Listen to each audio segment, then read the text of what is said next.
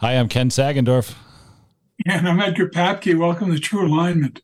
We are live in the Gronowski Innovation Incubator in the Innovation Center at the Anderson College of Business and Computing at Regis University in Denver, Colorado.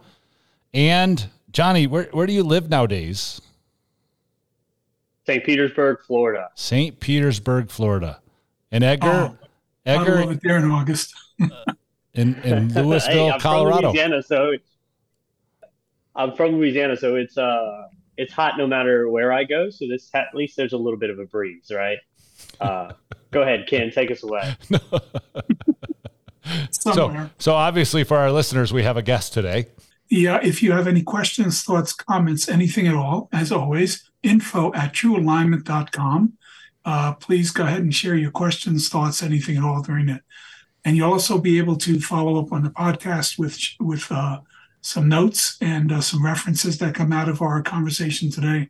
Yeah, so we're, as Edgar readies Johnny's bio to introduce him, we're going to welcome Johnny Saye, and he's coming from his work co-working space there in St. Petersburg, right in front of a sign that says, "I woke up like this," in case we wanted to get the Instagram camera out there.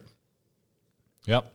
It's a really great modeling you got going, especially those beautiful tropical leaves behind you. So a little bit about Johnny. I've known him for several years now. He's a really, really good guy. And if you want to think about somebody with an incredible high level of expertise in design thinking and leading people towards innovation, it's John. So a little bit about his background. He's been a journalist, vodka salesman, and what he does now is he helps organizations uncover their creative superpowers and really build and be engaged in building what's next. Expert in design thinking, facilitation, prototyping. He's guided airlines, energy companies, not-for-profits, and startups, and early stage companies to develop marketing campaigns, mobile applications, biodegradable plastics, and even wedding insurance, which is really nice to know. I'm wondering if you bought it for your own upcoming wedding or not. And he runs and co-founded Stale Chips, an innovation agency that helps the Department of Defense problem solve, as well as clients worldwide. Also want to add to this, which really is intriguing about you, Johnny, is that you're also a former professional soccer player and a midfielder by trade. So being creative and being innovative and a quick decision maker and problem solving on the pitch, my guess is that it really it bodes well in working with teams and organizations and doing their innovation work. I think your guess is right. I think there's other things, like life teaches you a lot of lessons. And as you go along, I mean, did I plan to be here? No. Am I enjoying it? Yes. Like, I was a middle child, so I think I was always set up to be some kind of negotiator because you're caught in between two things. And then my mom founded a children's museum. So from the time I was 5, I was in what was a cotton warehouse in our small town in northern Louisiana. She and her best friend converted into this like experiential learning center for kids under the age of like 12, we'll say. So I grew up there, and she built all the exhibits. So they came from her minds. And then I had my dad on the other side, who you would not say is creative. He might sleep in a suit if you gave him the opportunity. So having the logic and the hunger, my dad is extremely curious and loves learning. And my mom also loves learning, but she likes tinkering a lot more. And having those backgrounds while I grow up, as well as exploring the world, kind of led me to the world of innovation one way or another. Obviously, through vodka sales, through falling in love with a Spanish girl, falling out of love with a Spanish girl, ending up in the desert of Spain, and then kind of finding my way to an innovation agency. So you can wander blindly around, right? Yeah. So in terms of Spain, is I know that you have a background in working in Spain. I think it was with IBM. Is that how you got your start in doing design thinking and innovation work?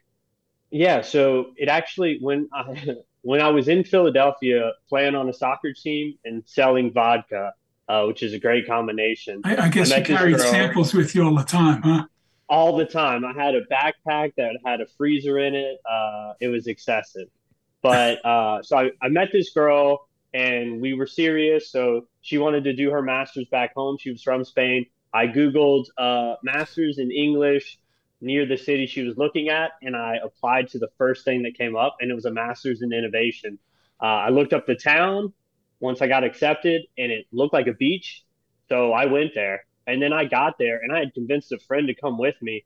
And 2 weeks later, he got there. The problem was it wasn't a beach; it was the desert. So it wasn't close to the beach either. It was like an hour and a half away. And so now I'm going to this school. Yeah, it was. It looked like Star Wars, like we were on the moon or a different planet. He was so disappointed. But we both got this master's in innovation, and I had the chance to do an internship at a local innovation agency. And it turned out the guy who ran it had 5 different master's degrees in design, and he had partnered with the head of innovation for El Bulli, the #1 restaurant in the world, to try and like build this new process for problem solving. And it was similar to design thinking, but it was much more on breaking everything down to its core values and then using those like Legos to build them up. And we did that for marketing campaigns and it worked. And then we did it for beauty products and it worked. And then eventually it scaled like to where we were helping build buildings and clothing lines. And IBM saw that I did that and they wanted me to apply it to apps and technology. And I did a phone call to him, and the head of HR turned out to be from the same town that I was studying in Spain, and I had the same Spanish accent, which is this place in Spain is like it's like I went to the Alabama of Spain and learned Spanish from them, which was not the smartest thing to do. So I learned Spanish. I convinced this lady to give me an interview, and I get there, and it's 24 people, and everyone has master's degrees or doctorates in computer engineering, and the job position was actually for computer engineering. And I talked my way into it and then started running all their workshops. And I think in the first year I did like 250 workshops in the first year. And so I had done obviously like a decent amount, maybe like 50 or 60, but then to go up to 250 on every type of problem, whether it was like, how do we write this contract? You don't really need a workshop there, but they wanted a facilitator, right? But then a lot of the times it was, how do we build this app? How do we build this new website? How do we build the Uber of security? Or how do we track these cars that are inside a building so big that GPS won't ping? So it got very complex in the most fun way because Edgar knows I'm obsessed with solving problems. I don't know why. It makes me so happy. And so I got in a space at IBM where I was able to get a ton of reps on a whole bunch of different industries. Yeah, it's so great, Johnny. You know, as Edgar did your intro, I was figuring out how we were going to make it through the episode without saying the words Ted Lasso out loud. But you know, that wandering, right? I mean, if you drive around Colorado, you're bound to see a bumper sticker that says "Not all who wander are lost." And as you describe your mom and your dad, that's just a kind of wonderful way. I was just at a conference in Boston last week, and I was working with these graduate students from a school in Germany, and they were asking, you know, what do you want from students? And my number one thing, playful curiosity. Like, try and explore where problems exist so we can try and have the fun of solving them. But that gives you, I mean, with that curiosity, it gives you a vision, right? I mean, and this is probably what makes you a great facilitator is it's almost like you can see the meta thing happening as you're in it. And I think the ability to get out of self and see that meta thing happening. Edgar and I have been fortunate to facilitate workshops where either I'm in the room and he's on the Zoom or vice versa.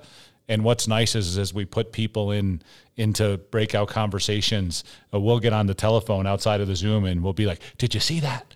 And I think that's, you know, just something fun about the ability to see that much larger thing right while you're in it. I think there's also this piece of it too, and I'd like to get your take on this as well as and build on what Ken just said. The referencing of the idea, to be serious about having fun, because you get a group of engineers, you get a group of people together, and to actually break through that idea that, okay, we're going to have fun. Let's get serious about it. What does it look like? How do we even get there? And then to guide a group of people to let go of those inhibitions and fears that keep them from really igniting their individual and collective imaginations. Yeah. And I think a few skills have served me well that I was totally lost. So the bumper sticker was the reverse for me. I didn't know where I was going in life. It just kind of bounced around, following what I was the most interested in or what I could learn the most in and was still excited about at the time. But along the way, because I didn't know the language, like when I moved to Brazil, I didn't know Portuguese. So I had to read facial cues. And that's huge in facilitation when you're trying to guide people through the room and you can quickly know how to react to someone before they even speak. It looks like you're a psychic, but because you already have the response ready for when they hit you with something negative or a question mark that you can quickly respond to. And that also played. So when I actually was on the field in soccer, I would go alone to the field with a bag of balls and I would play the game out in my head and I would pass the ball to no one over and over again on the field and imagine how the game would go. And in facilitation, you do the same thing. Or in business, you try and play out the scenarios before they happen so you can try and logically pick the one that makes the most sense at that time. I think those two factors have helped me, as well as my obsession with serious fun, or playing with a purpose, whatever you might want to call it. What I love is being in a room of people who do not want to be there at the beginning. Say, I'll give a real example, a room of linesmen. Linesmen are, in Louisiana at least, I don't want to generalize, they're large men with tattoos, hands like baseball gloves, and they risk their lives to fix your power every day. So they're pretty serious dudes. They had their work boots on, and like I said, sleeve tattoos, beards, barely ever wore a button-down shirt, and I'm required to help them build a new product, and none of them want to be there. How can we make this fun, engaging, get the information we need out of it, and actually come out with something positive on the back end that can be used in business, but also kind of unites them together? And being able to do that just sometimes feels like a superpower. And it's silly because it's a process. It's not like it's a superpower. There isn't really magic. It's put the pieces in the right order and it will work. But if you put your heart into it and you know how to cushion in certain areas, it can make it an experience and not just something to get the job done. And that's where that serious play comes back in. Yeah, it's a really powerful point. And I think that when at least from the work that we get to do, the experience that leaders have of moving to a place of not just going to the end result and always wanting to push there, but rather to trust in the process, to look at it through that lens, to say, let's trust in the process and unpack this. Let's unfold it. And then, of course, that's when we start thinking about human-centered. That's when the conversations of the actual customer or user experience of a product or a service or a process, or if you're building an internal system within an organization, that's really when the free flow kind of thinking occurs and that free expression occurs. And what I've realized over time is that the free expression doesn't happen unless people have a sense of having fun in some way and enjoying the experience. And so the establishment of the process, and sometimes, especially working with a group of leaders, they want to know in advance because they want to be competent. They want predictability. And so offering them some predictability of process helps to bring them around the corner too. I can also enjoy that same unpredictability in the work and the ideas that we're creating. Yeah, today's going to be a day of multiple movie references for our listeners here. So, lucky us. Fire away, Ken. And we probably got to figure out how to work the Barbie movie in here, and we can do that in a little bit. You're going to start with Silence of the Lambs, aren't you? Amy and I just went with our neighbors to see a movie that's brand new out called Theater Camp. And Theater Camp is the story. It's actually it's really well done. But it's the story of a woman that's running a theater camp in the Adirondack Mountains called Adirondacks, ACTS. It's like super clever. I mean, that should get you laughing right there. But she has a stroke when she's recruiting kids. She's at like a high school production and she has a stroke. And then her son, who's like a social media vlogger influencer, has to come and run the camp for the summer and try and figure out how to get it to make money. But all these kids are here and they have these, folks that come in to be the theater instructors for the summer. And so they are just interested in running the process. And so the kids that are in the camp go in with whomever is the teacher and they just blindly follow the process.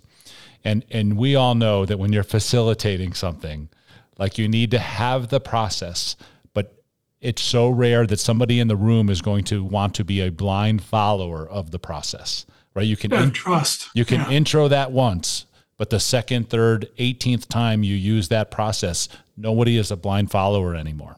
I know I often say when I'm doing those kinds of workshops, Johnny, I just need you to be a kindergartner right now and just go with it. Yeah. Right? I've heard you say that, and I've seen the looks you get. But it's kind of nice, though, it pokes at the playful, because I think somehow subconsciously then people are reminded of when they worked at that level of imagination without fear and worked that way, which is really a great deal of what it's about. Yeah. Well, the ability for you go ahead, John. Go ahead, Ken. I just say the ability for you to do it and then is different from the ability to help somebody else do these things. Yeah. Right. Mm-hmm. I mean, because a lot of people can do it naturally, but Johnny, your work in getting other people to learn how to do it, to take that skill set that you've learned and honed over the years and be able to do it for themselves. That's something completely different. Yeah, it's been a learning curve as well to try and understand the process of like, okay, I have this thing, facilitation that I know how to do. I want to give it to you. I know the process took me hundreds of workshops to figure out. Now I'm going to teach it to you in 3 days. How does that work? And luckily my partner, John, had a similar but completely different experience in that he did it inside the Navy and he got hundreds of workshops with people that are highly bureaucratic, terrified of losing any opportunity at all. And he had to build the train-the-trainer process within the Navy. So he built it out, got to test it, got signed on for 3 years just working on how to train people to become facilitators. And so he had it pretty well cooked. And then I could just add a few more spices. So that helped a lot to be able to train 12 people in 3 days so that they have the internal capacity. And then we obviously have like resources that help them make reference to it. But the next step is even harder because you have a handful of people who are capable, who do small scale workshops. They're getting their feet wet. You're still coaching them, but what if an organization comes with like, say, 17,000 people and they say like, hey, we want to completely change our individual capacity problems. Like, how do you scale that big? And that's one of the things that hopefully we're running into. We've gotten asked to do it, but obviously until we get a stamp that says do it, but we're trying to figure that out right now. What does that look like? How do you scale from 2 people in an organization to 200 in a year? And that's going to be a different kind of journey, right? Like, and what will that impact be? I always try and think like culturally, how many facilitators would you need in an organization for it to completely change the way that people think about problems? Not just the facilitators, but everyone around them and everyone they touch. I don't have a concrete number. Do y'all? Well, yeah. I mean, I think that is a wonderful question. What's the tipping point? I think well, what's going to happen? Well, I can tell you, if you look at, there's 2 ways to slice and dice this. One would be to just say, well, when you think about, and this has a lot to do with the true alignment system. When you think about people's preferences, you're going to have three groups of people. Those that are very inclusive, those that want to be the experts, and those that want to serve others. And in the construct of what you're building, there's 2 considerations. One is who your customers and what are their expectations. Even more so is what are the core values of your culture and what the culture does and what the customer experience is, and how do you align a group and align your values and beliefs and your employee experience of your facilitators to the customer's expectation of what it is that and how they operate. So there's that piece of it. And then there's also the piece of it that says, you look at it like a sales funnel.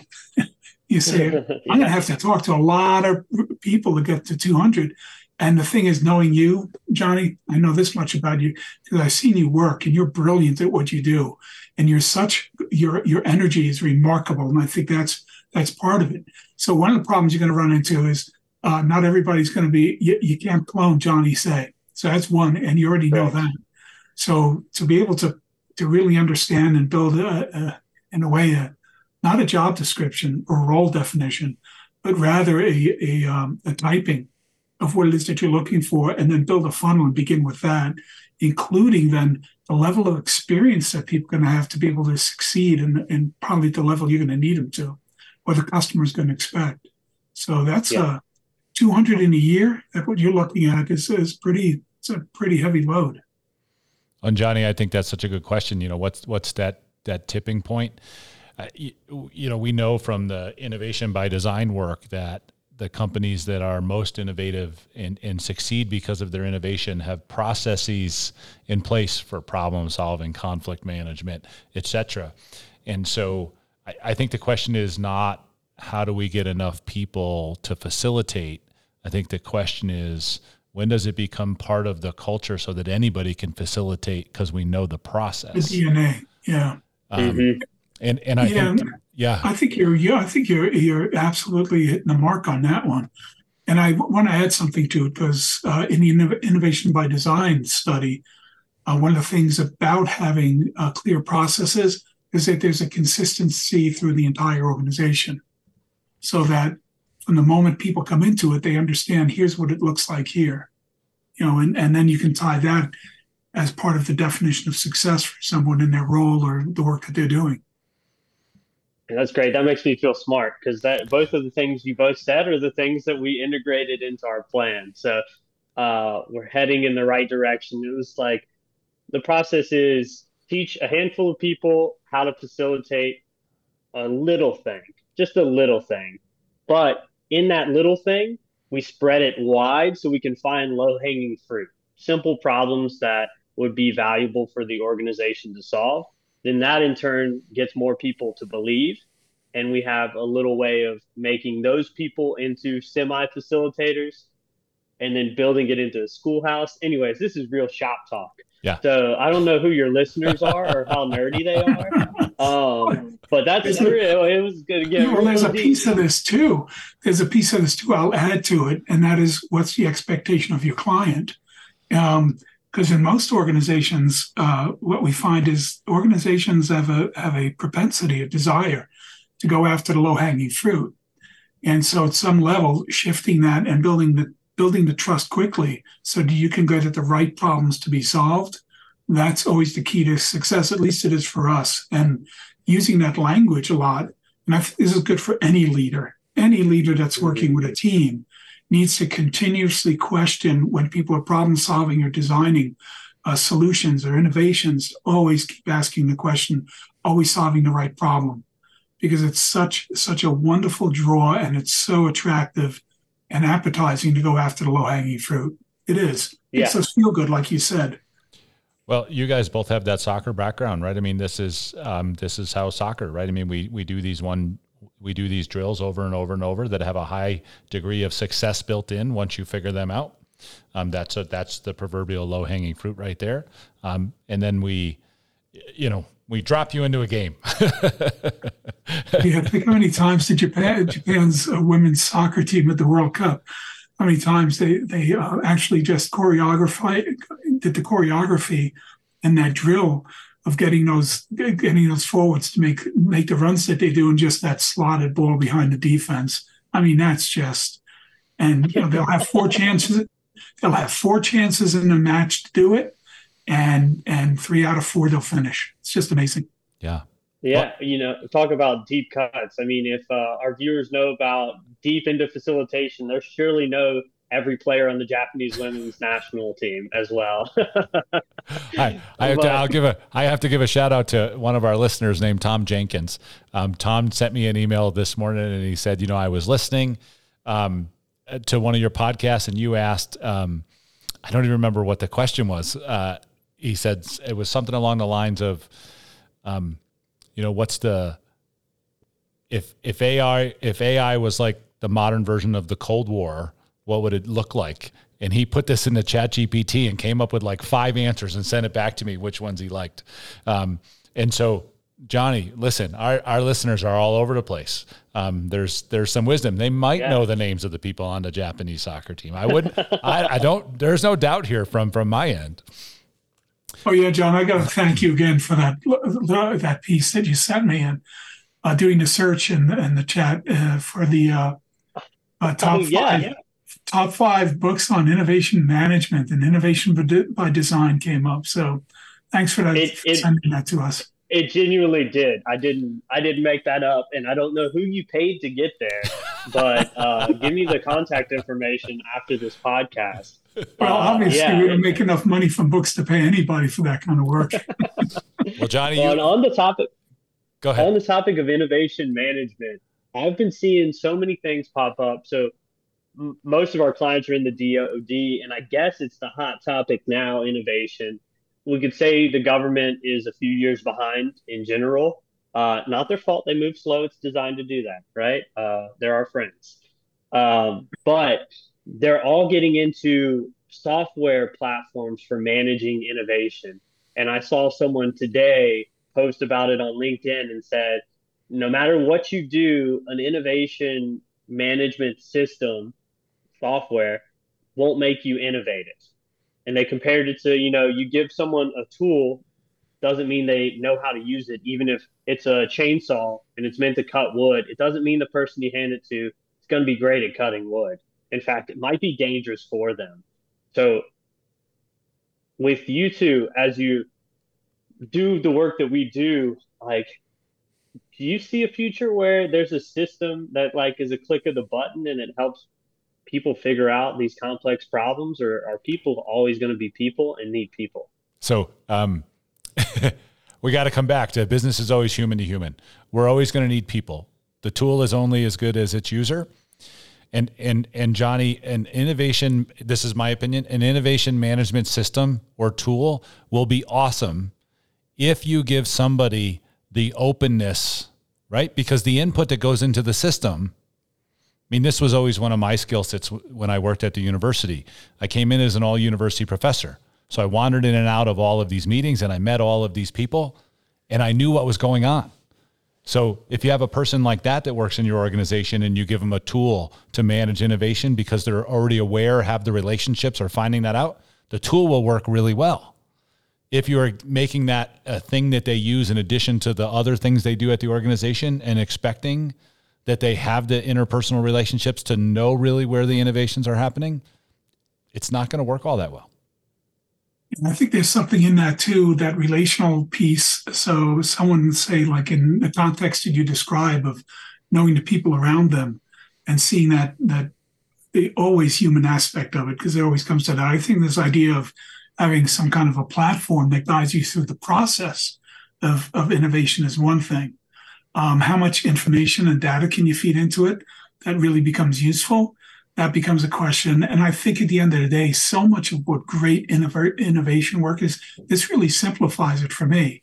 And the facilitation process that you engage in is really discovering the truth. It's an exploration of what is real.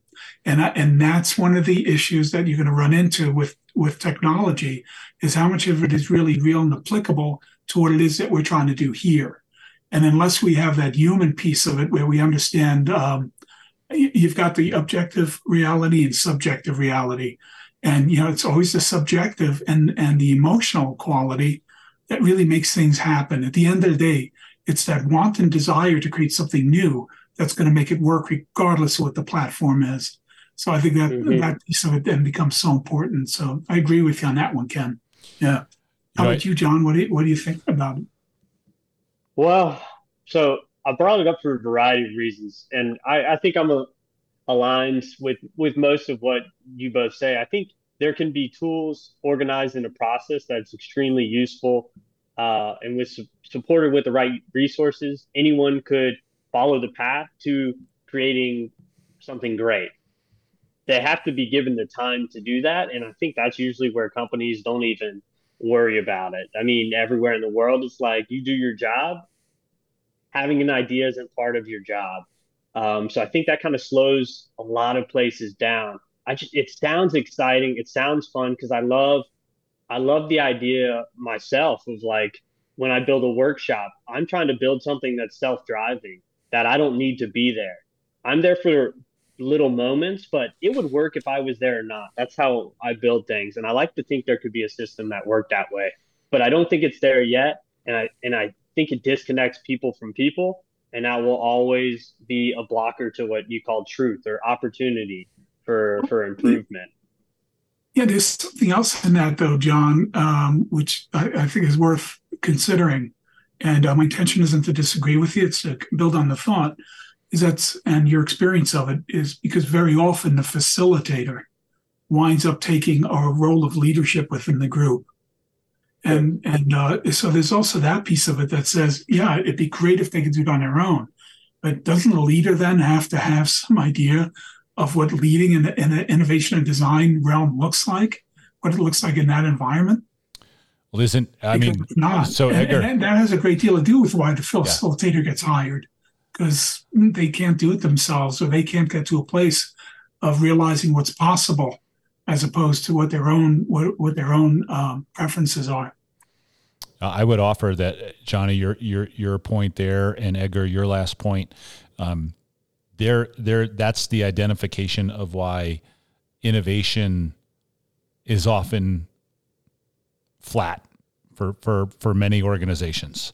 Is they're not, it's leaderless, it's overarching expected and leaderless, and then, you know, the idea of when you're in that facilitation mode, and Johnny, you want somebody to just take it and run with it. I mean, that is the most awesome thing, right? You put people in small groups and they just go and you just sit and watch.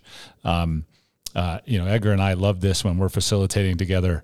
Again, we'll bring up our friend Bree. You know, she always wants to know what we're going to do. And like, we have the first question, but after that, it depends. It depends on what you do. We'll determine what we do. Last time she asked us, she says, no, stop right there. I know what the answer is. It depends. But Johnny, I have a question for you. So, so you talked about going after, this large organization, looking for the tipping point with these kind of smaller problems so people can grasp and see some success. For me, one of the things I love about our work in True Alignment is the complex nature of the problem. So even though we can see the pieces, like it's tied and tangled with other things, right? I mean, you're not at work all the time. You're personal. Everything is personal. So you're bringing that in all the time. And that's a moving target often. But this new construct coming out in the European countries, Asian countries are taking, I think the European countries more than the Asian countries, but they're taking this on way more than the U.S., this construct of open innovation. You asked about platforms and tools. So, those are really tangled problems. And then people are looking for tools to manage. And I think, and I was talking with that collection of students from that German university, and they were asking, how do you manage open innovation? And I was like, oh, what a great question. Right. I mean, and they're like, tell us, they were executive MBA students coming from all different sectors. And they were asking like, you guys are the smart people in these universities. Tell us how we would manage open innovation. And I was like, good luck. I think that's a really tough question. And I had all kinds of foundational things, really what is an organization's willingness to be open, with their data, with their technology, with somebody else framing the problems that they're asking to be solved. And first I said, if you want to manage it, you're going to have to identify where this comfort is, or it's going to be a heavy lift. Identifying what the meaning of openness is and the the threshold, or how far that you can push those boundaries and those limits out there. Yeah. So what's your question for Johnny? I want to know his thoughts on open innovation. As you get an increasingly tangled problem, like a lot of people are building open innovation platforms. So your question earlier about do you believe a platform? A lot of people are building those open innovation management platforms. And I would say the more tangled the problem, the more difficult this is going to be. The other thing I share with the students, like in the U.S., innovation, Bell Labs. I'm trying to think that if you came back and you said, now I have an innovation management tool for you, Bell Labs, if they would have had any degree of the success that they had.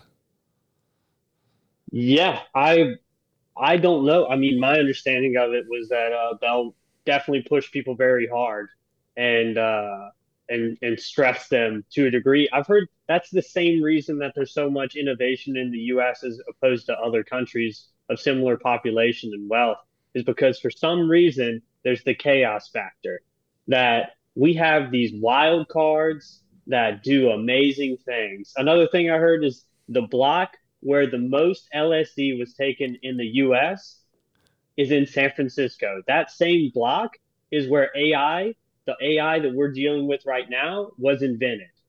The same exact block. So it's like, I'm not saying that the drugs caused it, but the chaos that goes along with it and the creativity of being able to do things that in other countries are frowned upon or not even possible. I guess that freedom provides a lot of flexibility. It brings us crazy, crazy stuff, good and bad. And I think that's maybe a part of it. And when you said you were talking to German students. Germans love processes. They thrive on it. That's why design thinking exploded over there and Hasso-Plattner Institute does so well over there, is because they thrive on processes culturally. And creativity wasn't exactly scientifically in the past, it has been, but that's because it's a very clear process. But in general, it wasn't like they were the most creative people in the world. And now there's apps and there's a new Silicon Valley in Berlin because it's boomed from that process. And so I can see why they would want a process. With open innovation, I feel like if you have a cool problem to solve, people will help you solve it and they'll play with your tools. Otherwise, I mean, I don't know. I definitely think you need some frameworks or some rails. If you just gave someone a blank canvas and said, paint me the most beautiful picture in the world, it might not be your favorite thing. But if you gave them a little more description about what your favorite thing in the world was, it might look a lot more like the thing that you want. I think that's what probably sets people in a direction moving away from wanting to do design thinking, is because it's so open. So this comes back to my definition of what does open mean. And we use a design thinking process where step one is to set some intention for what it is you're trying to create, or at least have a sense of how it aligns to the purpose of the organization and its purpose and how it aligns to a kind of customer experience and what we're trying to offer, and use that as a means to guide that. And I do think that for an organization or a company doing that work, that's one thing, and that could be defined differently than what open innovation may be, where you're just throwing pieces out and you pose a question like at Lego, and people go into the Lego lab and play. And I notice there's still an intention there, and there's a purpose that's clear and it's understood by everyone that's engaging. So I think that piece of it, I think, is important. And I'm just going to get back to the process piece again, because I think it's so important to recognize that the process isn't intended to tell people what the outcome looks like. The process is intended to explore what the possibility for the outcome is. Fundamental understanding right important. There, right? Yeah. Yeah, there is. And so many times organizations go in with, here's a construct of what we think is going to work or not. And then they don't, then they're not open to getting what they get from their design processes. I've turned down a bunch of opportunities to facilitate design thinking with organizations because they already know the answer. That's you're just like, it's the wrong process. You're not supposed to do it for that. Yeah. Like you can let me ask, better widget perhaps, but you you can't, if you're looking to get someplace design thinking, there's better processes for what they're trying to do often. Yeah. Mm-hmm. That's innovation theater. I've been a main star in many innovation theaters, not on purpose, but just because of the situations that I found myself in, where people bring you in to make people feel good and feel like they're being creative with no actual plans of following through on anything you create. And what I've seen is if you give people hope and then you don't follow through, it makes the culture so much worse. And I had a date that I read in some book and I can't make the reference, but it said after you talk to people, after you talk to your customers and you co-create something, you have a 90-day time frame to give them updates on it and make it look like you're moving, or you lose their trust. Yeah. And I like that number. I think it's arbitrary, but it makes me intentionally always remember to reconnect with the people that help me solve the problem and try and make sure there's follow through, because I don't want to let anyone down, you know? I have to. Go ahead, Edgar. I just know that here, at least in this country, so much of the leadership conversation is about accountability. And it's amazing when it comes to situations like that, how often the accountability actually is from getting nudged from outside the company, not inside. I think that's a really good point of the role that you may have if you're doing design work. And I think the same thing needs to be then true for people that are inside companies as design experts, as design facilitators, that they're aware of that necessity and not be afraid to ask people, things are, if anything's happening, if things are on track, if there is in fact now a plan and a process to engage and actually create what's been designed, and to iterate and make that happen. And have that, we talk about different kinds of flywheels.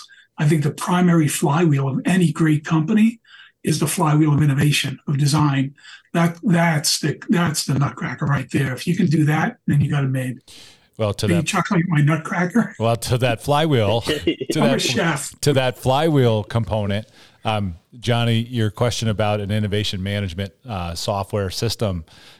This might be the metric that you would use to see right away if it's going to be a good tool based on what you just said. See if there's a button that sends out automatic communications about the updates of innovation. Yeah. Right. Yeah. Something fun. We can build it right now. Let's start building. Yeah. And I think it's a wonderful piece too. And this is a great reminder.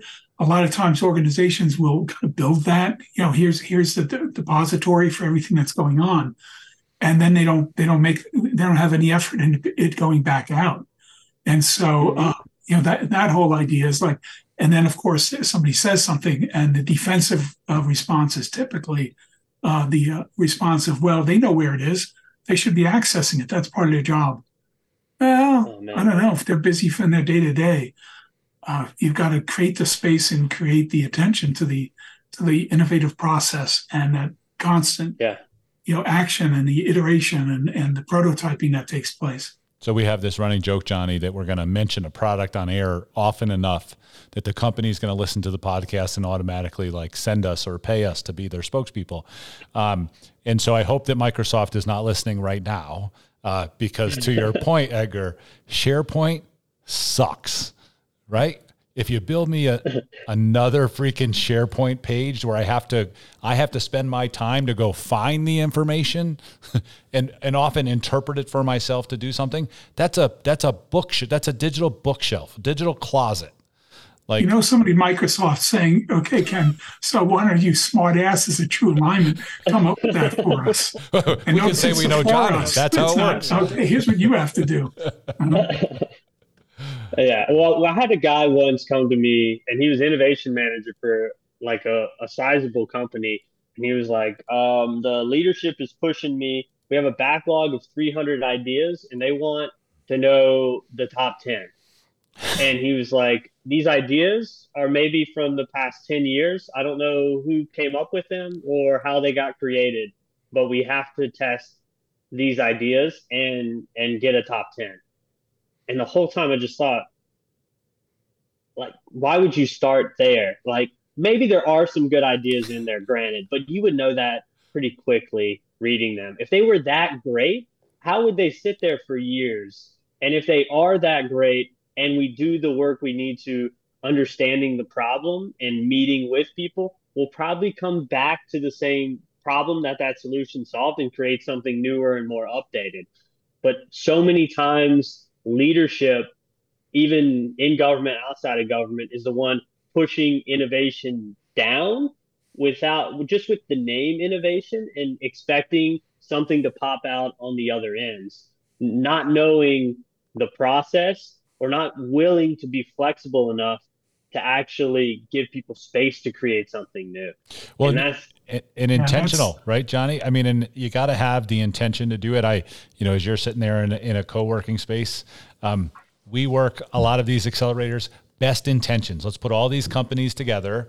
And then in the hallway, they're going to have magical conversations that comes up with a new innovation in the industry, right? I mean, that was the end of the intention. It was to put them in the same place, right? And, they're not meeting each other on the stairway enough. We'll have happy hours. I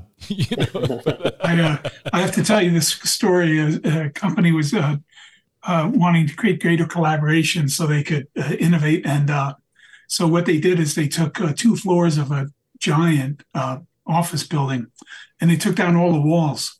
And they took down everybody had individual offices, and they took them all down, and they put up the cubicles, and they were low cubicles, so people could actually just like see each other and talk to each other if they wanted to. And so I show up, and I'm led to the conference room, which is glass enclosed at one end of these one of the floors, and so we're talking about the culture of the organization and looking at it. And they said, yeah, one of the things we did is we increased collaboration. We took down all the walls and everything. So I said, well, let's all get up and walk over to the door. And we opened up the door, and I said, so what do you hear? And all you heard was everybody typing with their heads down. He said, so a lot of collaboration. And they're like, oh my God, what went wrong with this?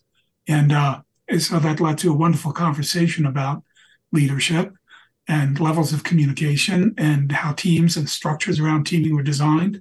So we go back to this design process of really what's the right problem that needed to be solved. It wasn't taking down the walls.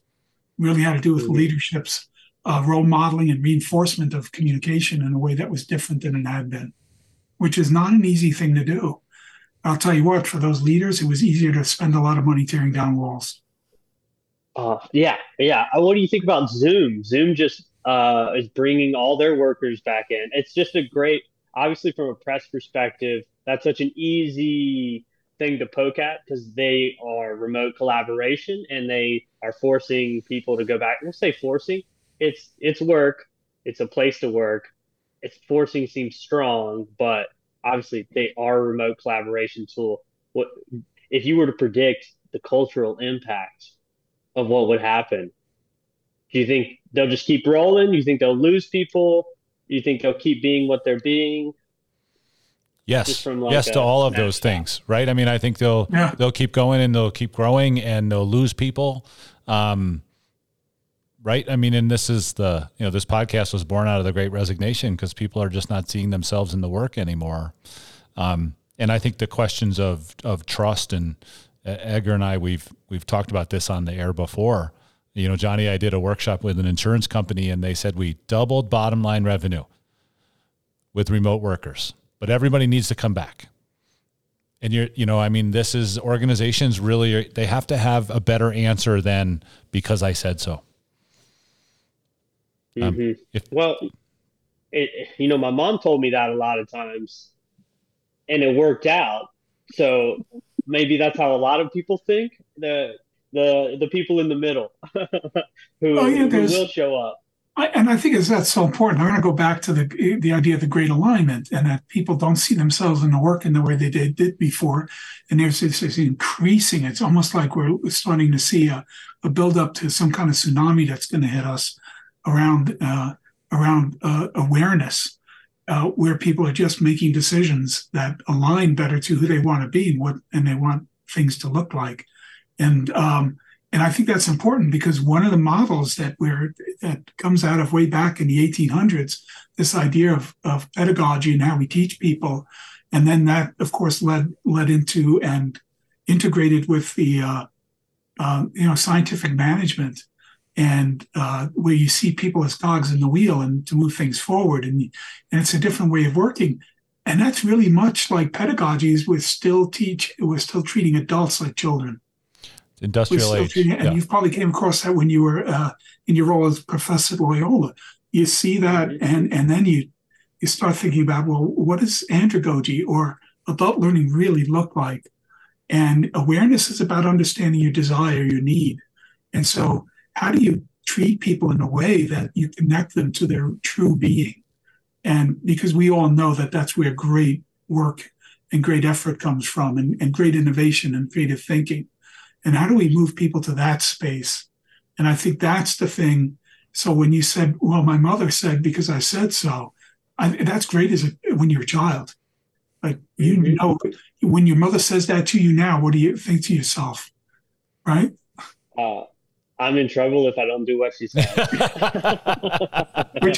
which is also a problem in organizations when people think that way. Yeah, true. And you said something there, like we teach adults a certain way, and I always wonder, like, are we just teaching kids too much like adults, like in this like structured format where people grow up and they never really taught like the basic skills of problem solving or creative thinking, so that when they're an adult, they're trapped. And I met with an organization down here called the Innovation Foundation. I'm going to name drop. ARC Investment is a big investment firm that invests in early tech, and had this leader named Kathy Wood. And anyways, she started the nonprofit, and they just are trying to teach in our county, surrounding counties, problem solving is a skill set. So I was trying to piggyback on it, right? Of course I was, because I thought it would be fun. And I met with the head of it, and he told me to drop off a book at their office, and I go in, and I have a book that our book comes in a bag that looks like chips, right? So it looks like I'm holding a bag of chips, and they have all kinds of security, and I press the button with the video camera, and I can see the lady at her desk, and I can see her here, and I can see her at her desk. She's like, "Hey, who are you?" And I was like, "I'm here to drop this off for the guy's name." She's like, "Oh, we don't know that guy. We don't have that guy here." And I was like, "Really? His text? He sent it to me right here. Like, I can show you his number." She's like, "No, I don't know that guy." Like, he's head of the Innovation Foundation. Like, you probably know him. He said your name was Beth, and her eyes were like, "Whoa." Her name was Beth. And so she finally lets me in and get the book, but I just thought that was a funny side story. But the mission that the Innovation Foundation has is a really cool one, and it's reflected in plenty of organizations. I saw another one in North Carolina that has an innovation bus. They drive from school to school, and it's trying to teach kids to learn by doing, by finding their own way. And so much of the time, and it's not teachers' fault, and teachers are incredible. My mom was a teacher and is a teacher. But it's so hard to teach when everything's so structured, and like kids are meant to run around and be crazy. Well, and I don't know. I think you're seeing a loop that developed over time, Johnny. I think that structure around teaching and in school and being strict to curriculum and the design of it, I think that actually is pervasive in business. So I'm not sure which one came first. I think it may have been that children played a lot, and then business decided that we got to prepare our kids differently to get them ready for society in the way that we do, and that loops on out, and then that influence in organizations and in corporate society finds its way into the schools. And now the idea being, well, yeah, and we know this based on our research, that the number one factor that CEOs of companies point to as the barrier to innovation is a lack of problem-solving skill and process. So it's kind of like now we've got to untangle it again. And that's a tough one, because that takes a lot of courage, a lot of resilience, and a lot of creative thinking on behalf of organizational leaders to actually see that. So you can do it at the school level. Does that mean when people come into organizations that's kind of like, taken out of them again? It'd be wonderful to see that transition happen like it did. But we're talking about unwinding 300 or 400 years of behavior in society. Hey, I'm a dreamer. Johnny, you need to come up with a little problem solving video. So we should have on our show notes a link to Johnny's company, Stale Chips, and buying the book that comes in the potato chip bag, which is really, really clever marketing. And you even say on your website that this is expensive. And I very much appreciate that part. And I don't know if we can find a video of John and his co-founder, John Hawley, doing the "Your meetings are stale chips" bits with the bags of stale chips, because I think that is just worthy of a watch. Johnny, you want to market problem solving? TikTok. Put it on TikTok. And I think that this is we have to embrace that learning happens in both formal and informal settings, and formality can miss the mark sometimes. I mean, I think that's what you're saying, right? I mean, kids just need to run around.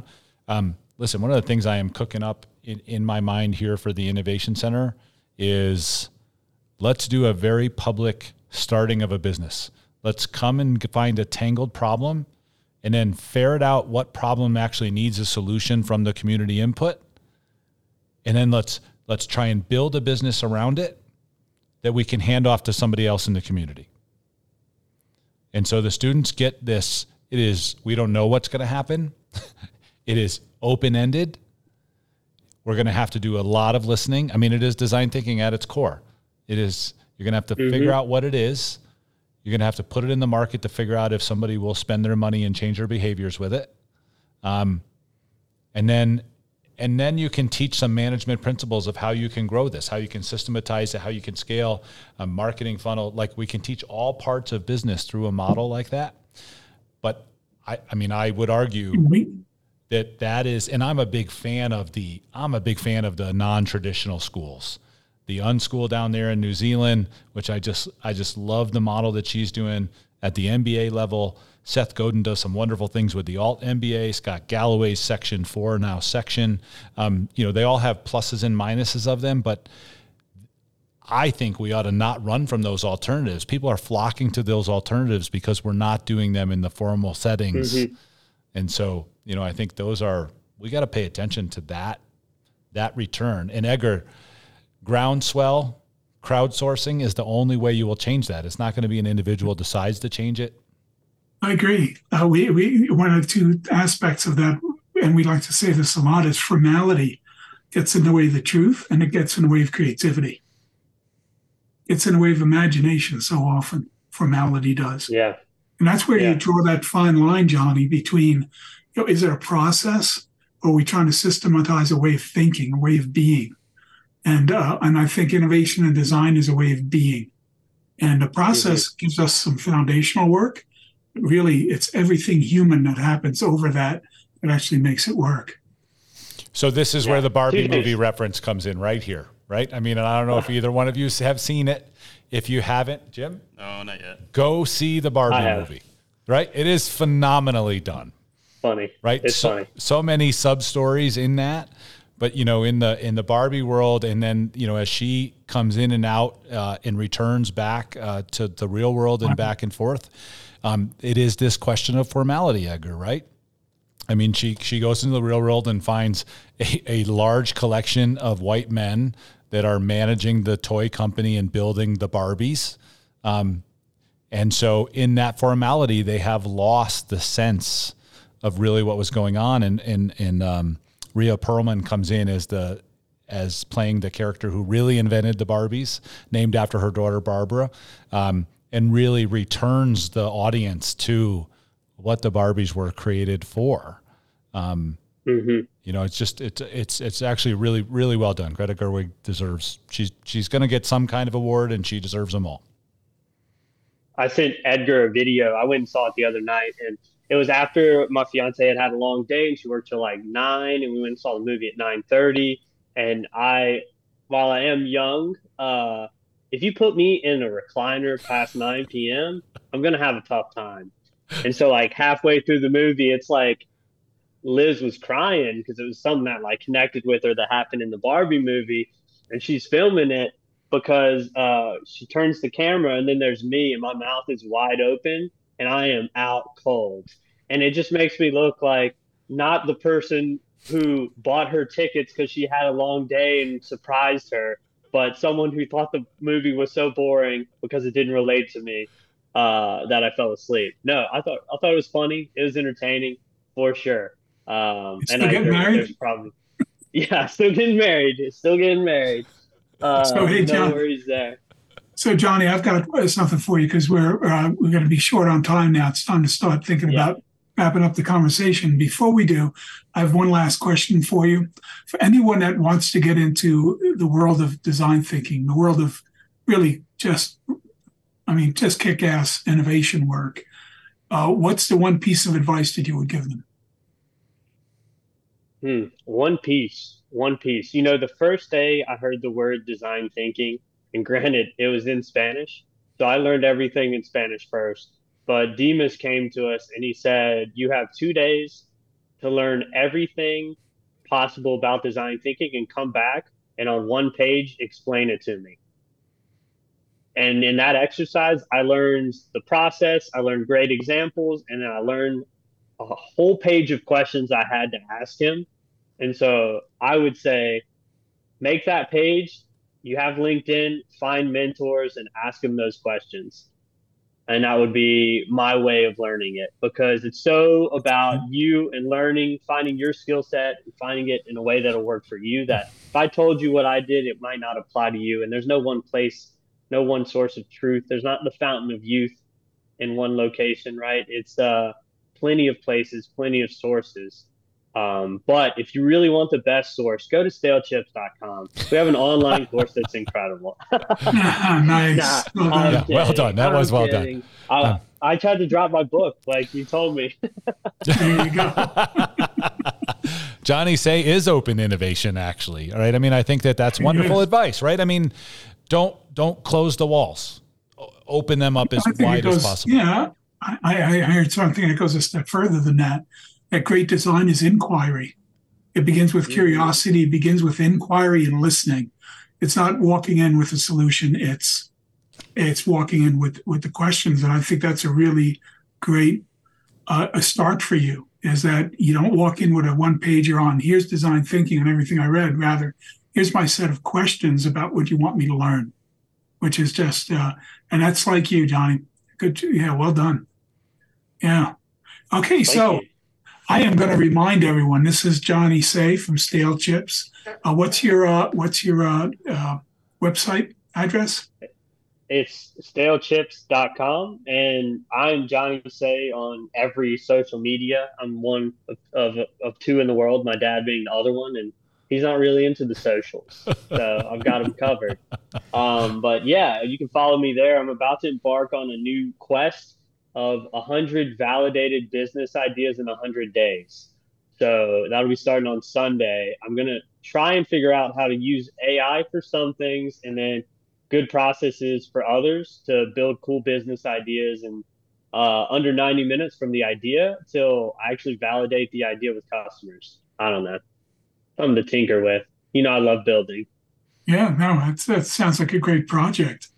I'm going to look forward to hearing about the outcome. I know. Nice. And Johnny, I'm probably going to invite you to talk to my class because I think that's the validation part is the hardest thing, right? I mean, they come in with a problem for them.